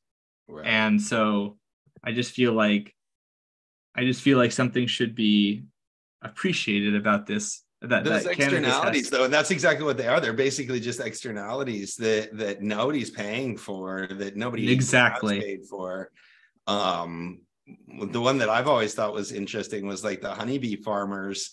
It never pay people for the nectar that their honeybees eat. Oh yeah. In fact, it often works the other way when they're brought into plants or to orchards or whatever to do pollination. But like any beekeeper depends on their bees going out and finding flowers that like you or your neighbors or some other farm or whatever is growing, like all of those things. And then the farm stops growing those flowers and your bees don't have food anymore. Can you sue that farm? Like, hey, my bees have historically eaten your flowers and now your flowers don't exist anymore and my bees are starving to death. It's almost a situation like that, right? Where like getting imposed a new negative externality is basically the same as having a positive externality removed from you. Anyways. It's on the global scale, that's the Amazon rainforest, right? It's a big carbon sink. It does a bunch of stuff that affects the entire globe. But as you get smaller and smaller, it's not doing that so much. The problem is it becomes, are we going to make the government regulate it, or are we going to have the people privately as an industry individually come through with a reasonable way to manage it? And I think in the most part, unless like, environmental regulations or ag agencies step in which some cases they do, like California really has a strict ag import checkpoint, everything. Like we're a multi-billion-dollar the fifth largest economy in the world, mainly based on ag and tech. So we have a lot of regulation and things like that. But some people would argue maybe that's not the best thing. But I know it's about 5:45 here, and that's about when Spartan Grown typically gives his final thoughts and shout outs. So I want to pass the mic over to him to let him do that now. Thanks, Jack. I wanted to just jump in and answer Matthew's question about what are we going to do. Even I can tell you what's going to happen in the cannabis community, Matthew. It's gonna get passed around on clones all throughout the cannabis community until it finally makes its way to a fucking commercial setting. And when it wipes out a commercial grow, people are going to start paying attention. And they're going to play catch up just like they are with the HPLVD and everything else. So that's how that's going to go. That's the way I see it. You're probably right. That's the blueprint. We've seen right. it. We've seen it. We've seen it.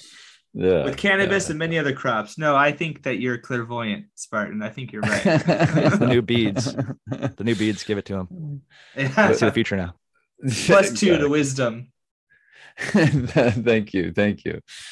But I just want to shout out the testers that are all out there. You all know who you are. I've set out 50. I've got 50 different testers right now, and I've turned plenty of people down now because it's just too many to keep track of. But I'm really doing a wide test and hopefully get a lot of feedback. And I've been getting some good feedback back. Germination rates have all been good right now. Most people are still in veg. I've had a couple people report that they've just recently flipped to flower. Some people are on Cocoa for Cannabis with their journals. So check out Cocoa for Cannabis, or if you're already a member, you can search some of the strains on there. I think Lone Star Larf, off the top of my head, he's got one going on there. Anyways, it's cool to watch these things grow. It's like watching, I don't know, your creation grow in different gardens, and it's cool to see. So shout out to all those testers that are getting back with me. It's cool to hear from you. And shout out chat for watching the show. Love you guys. I'm going to shoot out to the Michigan Bros Grow Show. I'll be over there in like less than 15 minutes. So we'll see you over there. Before you go, Spartan, somebody asked, and we didn't answer this on the show, but they said, what is the most valuable seeds in your collection? And I think they were talking probably like money wise, but I was going to answer the seeds that I've gotten from my friends like Spartan Grown and Russ Brandon, because they're pretty irreplaceable at this point. And I know the quality that was put into them. So I appreciate that. And I can't wait to see them in flower. So thank you again for those. Appreciate that. No problem. Yeah. The most valuable seeds are the ones that haven't been popped yet, man, because they're not really worth anything till you pop them. And so I got a lot of, well, I guess that's not true. Some people like to make money out of them. That's just not my mindset. Some people like to hold on to them and then resell them. Anything that I buy, I have an intention of not selling. I have intention of dropping them into water or whatever and popping those things. Grow them out, people. Anyways, that's just me. Much love, guys. Keep growing. We'll see you next week. Love, Spartan. Thank you, Spartan. Always good. Later, man. Some people treat them like baseball cards and like collect them and trade them, and some I think just hoard them just to have them because they like to have them. And nothing wrong with that, but I do personally buy them to grow them.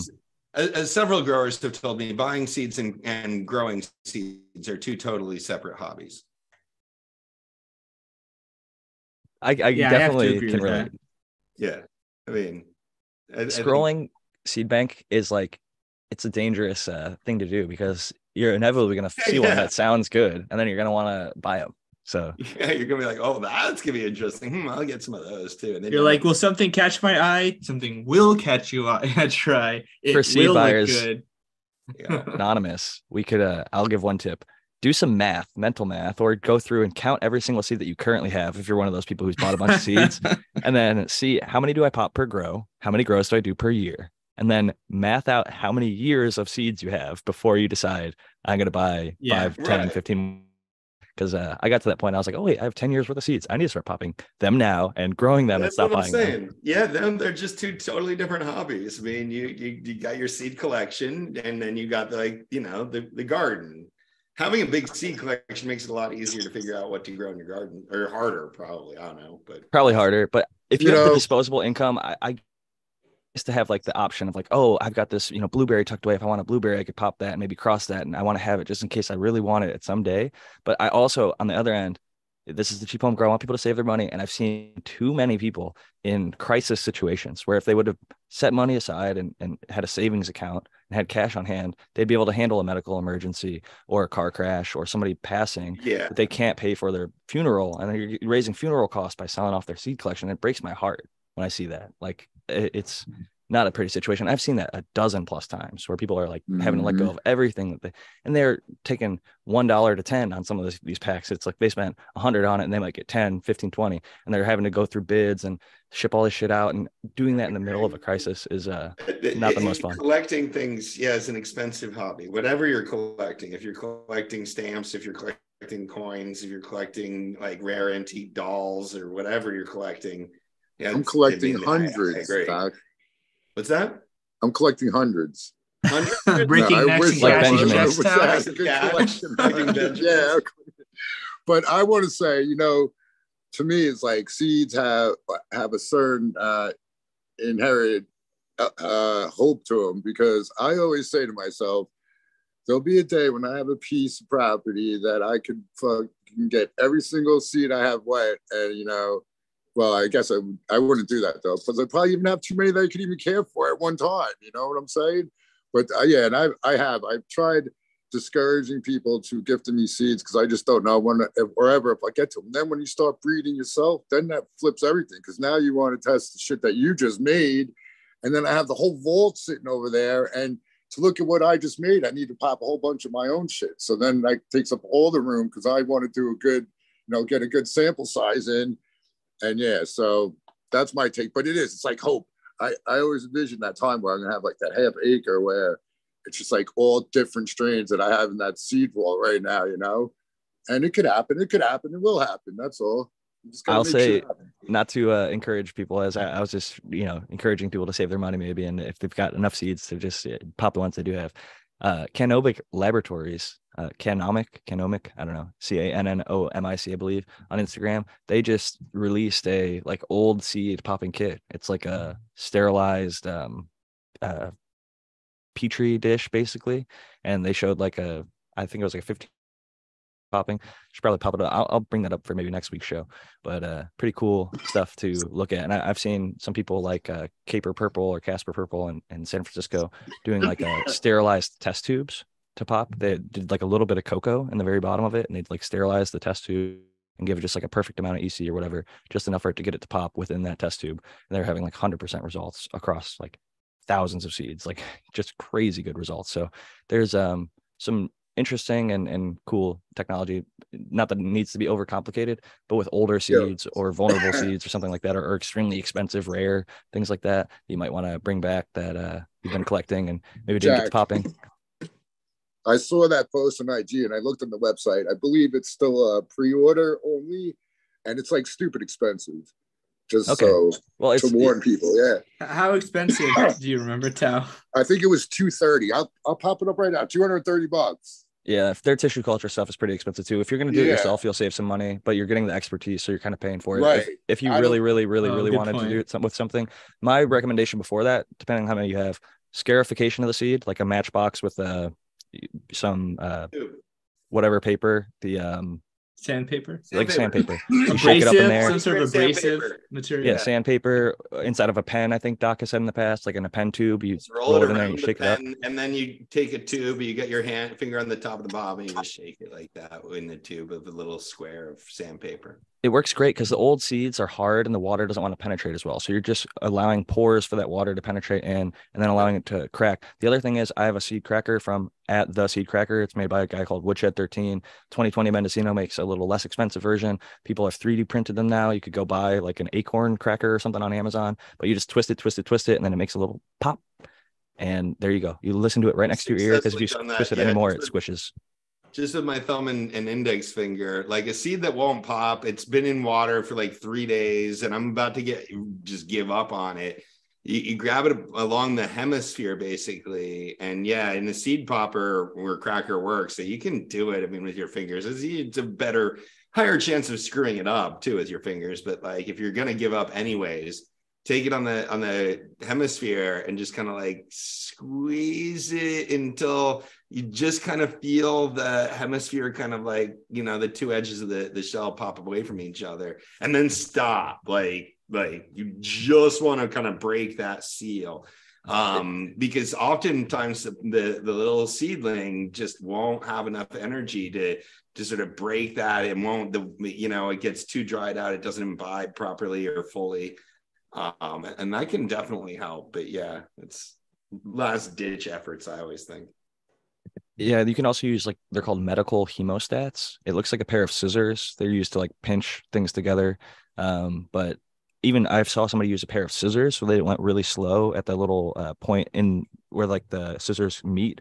And I feel it. The only way you know when you've done it enough is like you actually like kind of feel it in your in like the seed popper. You can go so slowly, but like anything else, man, you got to get feedback because if you squeeze it anymore after that, you're just gonna crush the little. It squishes it. Yeah. The one time just to test, like I popped 15 of them, and every single time I heard the pop, I stopped. But then one time, just out of curiosity, I was like, what if I go one more little crank? And just this thing is like a threaded, basically a screw that goes down. So it's very small threads, and one, not even full turn, like a quarter or half turn extra after the pop killed the seed. And that was the only one out of the 15 that didn't pop the first time I tried it. So even with new seeds, I actually used to, just to get consistency, I popped every single one before I put it into the paper towel. And I was like, oh, I have this device, I might as well try and use it. And it was giving me great germination results, but I also get them without having to do that. But we're at the end of the show now, and I want to pass it around so everybody gets their time to get their final thoughts and shout outs in. So I'll pass it over first to Dr. MJ. Hey, thank you. I had fun. It's always a fun show. So thanks, Jack, for kind of bringing us together each week to do this, the rest of the panelists. Everybody in chat, thank you guys always. You know, it's kind of like two shows going on at the same time, and the chat show is sometimes at least as entertaining as whatever we're talking about on air. So thanks to that. You know, I dropped a new video today on my channel, so go over to the Dr. MJ Coco channel and check that out. Check us out over at cocoforcannabis.com. And yeah, I think I'll have another announcement to next week. And it's almost time to start planning for the Spring Autoflower Challenge, which it starts on April 20th. And we've decided to do size matters this time, which is basically about sort of like how big is your grow space. So there's gonna be like a 2x2 group and a 4x4 group or whatever. But we're also going to do side challenges to grow the biggest auto and whoever grows the smallest auto for the Size Matters Spring Autoflower Challenge. The smallest auto, you know, you might sort of back into that one. That might not be, you know, your initial goal when you start accidental entry. Challenge. Yeah, exactly. But the biggest auto, I think this will be a fun sort of like demonstration of, you know, for everybody that thinks autos need to be small little plants. So check that out or get ready to grow with us on April 20th. And yeah, it's been fun. Grow with love. Cheers to April 20th. That's my wife and I's anniversary, 420. Good date. Next up, we've got Matthew Gates. Yeah, good chat, good discussion as always. If you're interested to learn more about pest abatement, there are a few ways you can do it. You can reach out to me professionally. You can check me out at zenthanol.com. You can also check me out on my YouTube channel, Zenthanol, where I'm posting a bunch of cool information and videos, a lot more lately. I have actually just dropped the second part of my first live stream of January with the Q&A section. So you go check it out. Lots of really great questions there. And you can also vote in my community tabs. I took a week break, but you can check me out there every week. We can vote on the live stream topic. So if you're interested in that, you can do that. You can also check me out at Twitter and Instagram at SyncAngel. And I look forward to our mutual success as always. Good stuff. Big shout out to Twitter, finally accepting legal cannabis sponsors to come on and advertise. So that lends to me to believe if you're in a legal state, posting about your cannabis grows on Twitter, you will not be deleted like on Instagram and many of the other platforms, which makes it the first major social media platform to be doing that. So hats off to them. Shout out to them for that, because that's a big step forward. And I hope the other social media platforms will learn that it makes sense to allow cannabis to be, you know, posted and advertised on there because it's legal in most places. So cheers to them for doing that. Big ups. And next up, we got Noah the Grower. Yeah, had a good show. I kept trying to get to end there. I wanted to say something, but there's a difference between collecting seeds and growing seeds, and there's a difference between smoking weed and growing weed. So we were talking earlier about the people that 99% of people that eat food don't grow. I bet you 99% of, if not more, of people that smoke weed don't grow weed. everybody listening to the show, or most people listening to the show, are most likely growers. Shout out to you. You guys are the 1%.